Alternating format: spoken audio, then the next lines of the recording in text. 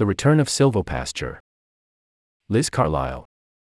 31 gigatons of carbon dioxide, more than 3 times the emissions reductions possible with a transition to electric cars. And yet, despite having written 3 books about regenerative agriculture and interviewed dozens of environmentally minded farmers across the United States, I had somehow never heard of it. I wasn't alone in my curiosity. Another researcher in California was also intrigued by this promising climate solution, wondering why more of her colleagues weren't talking about it. Following her graduate research in local food systems planning, Nikki Mazzaroli spent several years working on agriculture and climate projects for various local organizations before starting her own consultancy. The clients for her regional climate strategies and community food security roadmaps never mentioned anything about silvopasture. Yet, prior to California, Mazzaroli had worked with sustainable agriculture institutes and demonstration projects in Ecuador, the Virgin Islands and the Pacific Islands, where this practice had a deep history and was relatively common. Overseas, Mazzaroli found major international development programs such as the U.S. Peace Corps recommending silvopasture as a promising strategy for sustainable farming.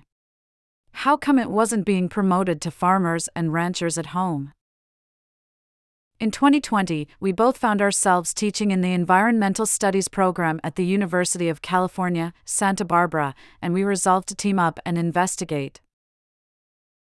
Silvopasture is the ancient practice of raising animals, trees and pasture, grasses, on the same piece of land, a form of agriculture that is common in forested parts of the world. There are many forms of agroforestry, farming systems that incorporate trees, but silvopasture is unique among these practices in that trees are integrated with animals. The physical proximity of plants and livestock doesn't alone make up silvopasture. Rather, the practice and its benefits hinge on careful management by people who intentionally link up the inputs and outputs of plant and animal systems such that the whole is greater than the sum of its parts. For example, trees provide shade for livestock, and fallen or low-hanging fruits can provide food for the animals too. Meanwhile, animal manure fertilizes the trees, and also the animals' browsing activity can sometimes benefit tree growth, acting as a form of pruning. Researchers have documented numerous environmental benefits of silvopasture, including increased biological diversity, improved water quality, reduced soil erosion, improved soil water holding capacity, and enhanced pest management. But none of these benefits have garnered as much attention as silvopasture's enticing potential to sequester carbon. Soil carbon is primarily built up through carbon-rich substances released by plant roots, which explains why farming systems that include trees can be a climate win. Unlike corn, soybeans, or lettuce, trees put down roots for decades and centuries at a time, continuously pulling carbon from the atmosphere into the soil. But grazing also plays a role in recycling key nutrients such as carbon and nitrogen, which create climate chaos when released to the atmosphere in excess, but support plant and animal growth when properly integrated into living systems. A recent paper, synthesizing research on agricultural carbon sequestration, found that silvopasture sequestered more carbon than other regenerative agriculture practices. Equally important in a world already facing the impacts of climate change, silvopasture can help farmers improve resilience to drought, flooding, and extreme temperatures. As trees and animals combine to build up soil carbon and improve soil health, one of the happy consequences is better infiltration, meaning soils can better absorb excess rain, which in turn can be handy in case of a prolonged spell of hot, dry weather. Adding trees to a typical pasture can supercharge infiltration quickly. A 2019 study found that soil infiltration rates in silvopasture systems were more than 60 times higher than those in nearby pastures just 2 years after trees were added to the system. Meanwhile, trees provide critical shade to livestock, a well-known method for increasing overall animal well-being and weight gain. Trees can also offer supplemental nutrition when there's not much to graze over a long summer. Grazing animals, in turn, can lower fire risks by reducing fuel loads. Silvopasture has been practiced for millennia around the globe, particularly in tropical, subtropical, and arid areas where the specter of a devastating drought is never far from farmers' minds. A popular example is the Dehesa grassland system of southern Spain, responsible for jamón ibérico, Iberian ham. Pigs graze on grasses and acorns in these ancient tree-studded meadows, and the oaks yield cork and firewood. Similar landscapes extend into southern Portugal, where they are referred to as the Monte do. Other examples of dryland silvopasture systems include the Espinal of central Chile and the Galajars across Iran. Across the Pacific Islands, agroforests as diverse as the island nations and cultures themselves have been fine-tuned over millennia to produce an abundance of food on small land masses. Countless traditional smallholder systems shaped ancient agricultural practices and persist today with little academic documentation or designation. Silvopasture is sometimes just called farming, says Steve Gabriel, an agroforestry specialist at Cornell University in New York, whether it's because in dryland climates animals demand shelter from the hot weather to survive, or because of cultural custom. Recently, though, silvopasture is often part of a larger strategy of ecological and cultural restoration. In Panama and Colombia, silvopasture is helping reverse a damaging history of extractive and poorly managed cattle ranching by Spanish settlers. And in Sardinia in Italy, traditional oak and goat silvopasture is being revived by young locals looking to stay in the countryside while also remaining connected to the global fight against the climate emergency. Silvopasture's prevalence globally does not mean that it has been fully realized. One estimate indicates that silvopasture is currently used on 550 million hectares globally, but could potentially be extended to 823 million hectares, thus greatly reducing the climate footprint of the global food system. Yet it's rarely mentioned in the U.S., even among environmentalists and leading sustainable farm groups.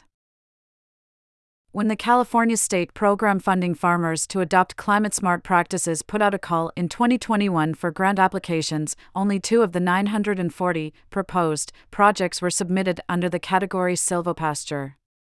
Indeed, the broader category of agroforestry is only just making its way into the sustainable agriculture lexicon, following some recent and significant federal funding for climate-smart agriculture.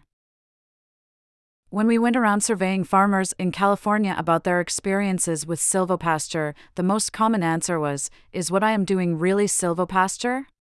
Farmers and ranchers were unsure whether they fit the formal definition of the practice, nor what the term meant in the first place. Why was such a promising climate solution seemingly missing in action in a state famous for its organic farms and sustainable agriculture movement, especially when it seemed to be so prevalent around the world? Or were we just failing to recognize it? Just a couple of time zones east, in the Corn Belt, we noticed a small but committed group of farmers talking a lot about silvopasture. Surrounded by monocultures of corn and soybeans, they pointed out all the problems with this dominant cropping system. Lacking biodiversity, their neighbors' fields were dogged by pest and disease problems.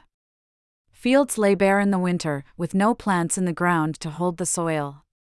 As a result, it often eroded away, and excess nitrogen either ran off into the watershed or escaped to the atmosphere as nitrous oxide. Seeking better ways to produce food and sustain their land, farmers started asking questions about the history of the landscape and how they might better fit into their surroundings. In 2014, a group of Midwestern farmers, researchers, and graduate students gathered for dinner to discuss a radical proposition: planting trees on farms. The next year, they booked a classroom at a food cooperative in Urbana, Illinois, gathered a few others, and called it a conference. By 2016, the group was big enough to fill a farmhouse in Elmwood, Illinois. Attendees listened to the Iowa farmer Tom Wald describe how he and his wife Kathy Dice created a U-pick orchard of chestnuts, persimmons, berry bushes, and lesser-known fruit and nut trees on their 86 acres. The perennial farm gathering became an annual event, the flagship initiative of a young and idealistic organization, an agroforestry research and outreach nonprofit called the Savannah Institute. Savannah refers to a curiously in-between sort of landscape, neither forest nor grassland, a diverse transition zone where grasses, trees, and animals coexist. Prior to colonization, this was the character of the Midwestern portion of the North American continent, which was stewarded by dozens of different indigenous communities. What if, the Savannah Institute founders asked, we were to model 21st-century Midwestern farming on the structure of these ancestral ecosystems? What if food production and environmental restoration could be friends instead of enemies? Settler agriculture in the U.S. hadn't completely ignored the promise of silvopasture. Small farmers of the 1800s and early 1900s valued woodlands on their property as key food sources for livestock. But as large-scale plantings of crops like corn, soy, and wheat came to dominate the U.S. agricultural landscape, and animals were shuffled off to factory farms, woodlands were largely eliminated. Scientists began questioning the wisdom of separating farm animals from trees as early as the mid-1960s and early 70s, studying the benefits of pasturing livestock on pine tree operations. Groups formed in the 1990s for the express purpose of studying and promoting silvopasture and other agroforestry practices to U.S. farmers: the Association for Temperate Agroforestry, the Center for Agroforestry at the University of Missouri, and the National Agroforestry Center of the U.S. Department of Agriculture. But in a country where subsidies for annual crops were ballooning, they were literally going against the grain. In 2012, the U.S. Department of Agriculture asked farmers whether they were practicing silvopasture and alley cropping, the first time such a question was included in the agency's Census of Agriculture.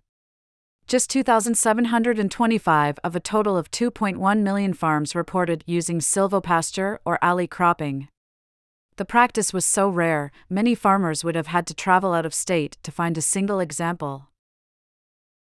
Recognizing this information gap, the Savannah Institute's small team of researchers and farmer collaborators began an effort to collect whatever guidance they could find on growing native trees and shrubs, nut trees like pecans and chestnuts, fruit trees like the pawpaw or custard apple, and berries full of antioxidants, elderberries, honeyberries, serviceberries, chokecherries.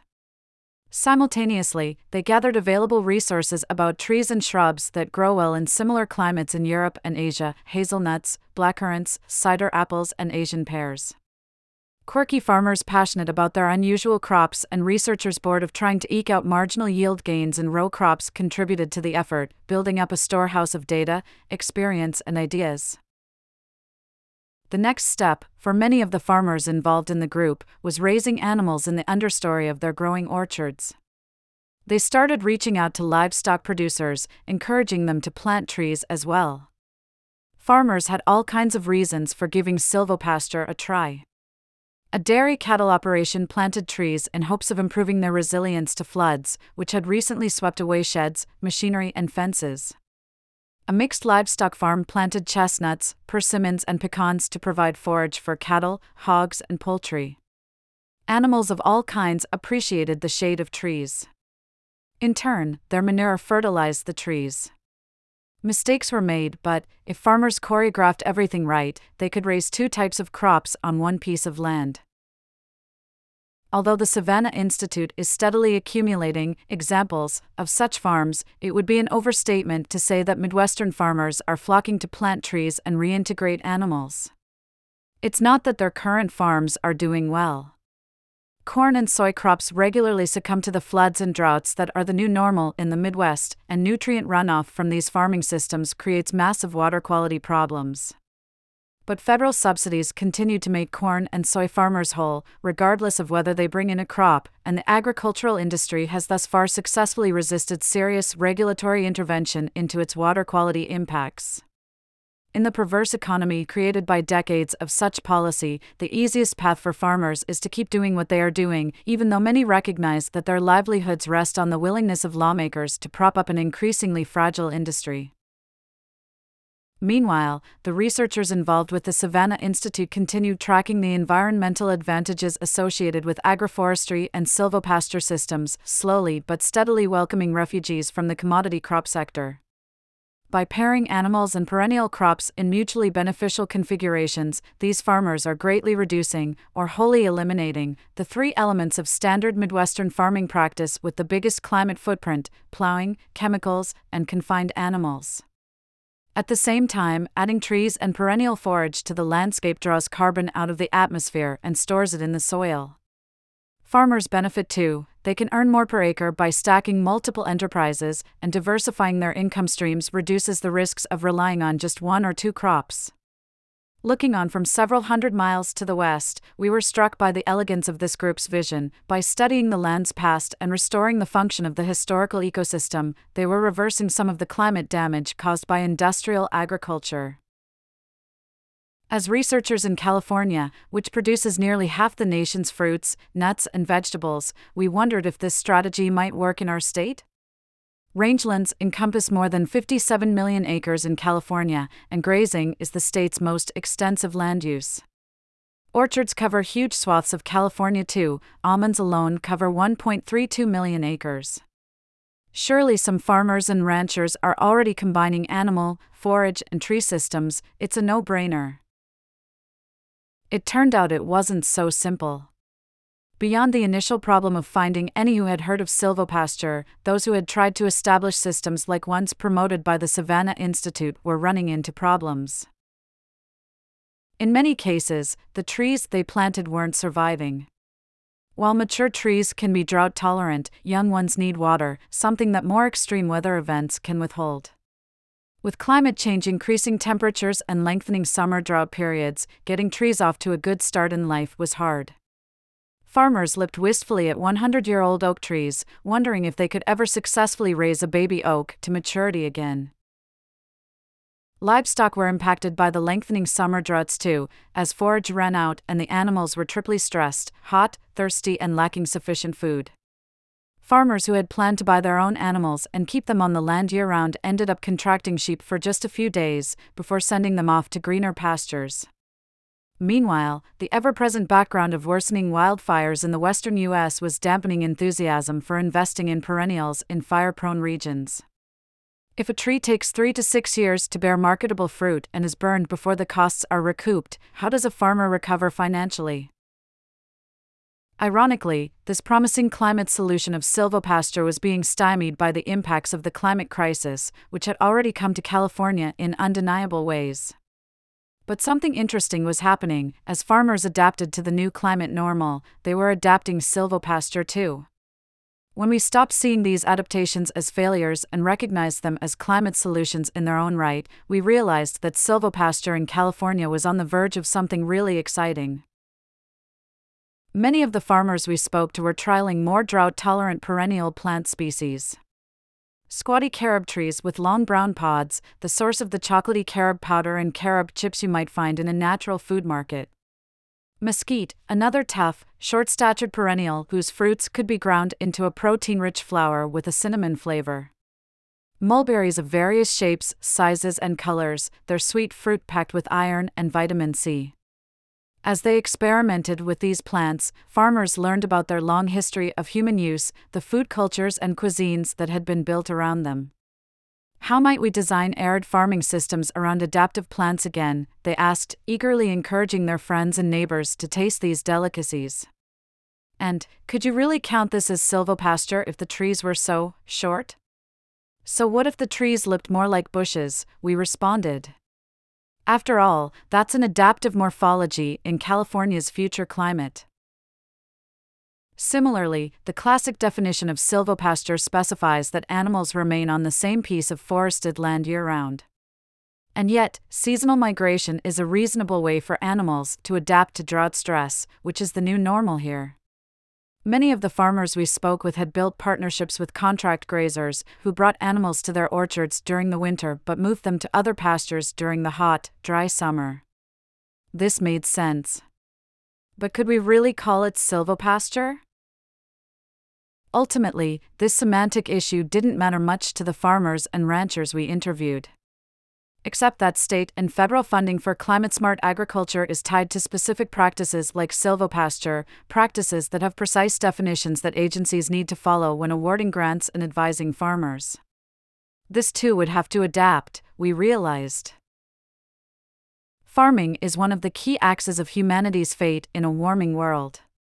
While the current food system is responsible for a quarter to a third of global greenhouse gas emissions, transforming this food system could dramatically reduce these emissions, maybe even suck some of the carbon currently in the atmosphere back into the soil. It's tempting to think that practices like silvopasture could reverse climate change, returning our planet to some prior Edenic state. But the notion that humanity could simply annul its relationship with industrial agriculture, as though it never happened, is a dangerous fantasy. Climate change is here. Our planet and the plants and animals we share it with have been indelibly changed by this process. At this advanced stage in the crisis, agriculture is faced with an unprecedented challenge. How do we mimic the ecosystems around us, even as they are changing? Repairing the harm to the planet caused by industrial agriculture may sometimes involve restoring the land to its prior state, but that prior state may not always be possible. What is possible is restoring the relationships among plants, animals, and people that not only rebalance the climate cycle but more deeply tie us to places and the people with whom we share them. Instead of looking to static models of how to farm sustainably, we have to deepen our dialogues with the plants and animals in this boat with us, and focus more on dynamic principles rather than prescriptive practices. When we add more perennials to our farms, we decrease the nitrous oxide emissions that come with bare soil. When we plant those perennials in diverse mixtures, they provide ecosystem services like fertility and natural pest control, so we don't need fossil fuel-based chemicals to accomplish those things. When animals are integrated into cropping systems, instead of cooped up in factory farms, their manure becomes healthy soil, not just methane emissions. Maybe that looks like a pig lolling around in the shade of a carob tree, happily munching on fallen pods. Or a flock of chickens pasturing under a grove of mulberries. Maybe it's a simple breakfast of eggs, carob-fed sausage and mesquite muffins, shared among people who know in their bodies that they belong to this place, that its healing is their own healing. Animals and humans, the environment, earth science and climate. Syndicate this essay, /syndication, article_slug equals Heraster reviving the ancient practice of silvopasture and article_name equals the return of silvopasture and author equals Liz Carlisle, Nikki Mazzaro Lion date equals 30 March 2023. Aeon is not for profit and free for everyone. Make a donation. Get Aeon straight to your inbox. Join our newsletter. Essay. Family life. Honey, I sold the kids. We have laws to protect children from factory work. Why aren't they protected from parents who monetize their lives online? Clarissa Sebag Montefiore. Essay. Thinkers and Theories. The Sage and His Foibles. Scholars cannot agree whether the letters of Plato are fake or genuine. Is this just a symptom of misplaced reverence? James Romm. Essay. Human Rights and Justice. Lydia Maria Child, abolitionist. Taking up arms against slavery, the famous novelist foreshadowed the vexed role of the white woman activist today. Lydia Molland. Essay. Education. Unschooling. It takes nerve to go against the grain and take your child out of school. But, for some, that's when learning really starts. Naomi Fisher and Heidi Steele. Essay. Consciousness and Altered States. Stuck with the Soul. The idea of the soul is obviously a nonsense, yet its immaterial, mysterious nature has deep hooks in the human psyche. David P. Barish. Essay. Art. Milk, Pity, and Power. Since antiquity, artists have depicted a perverse scene of a daughter breastfeeding her aged father. What does it mean?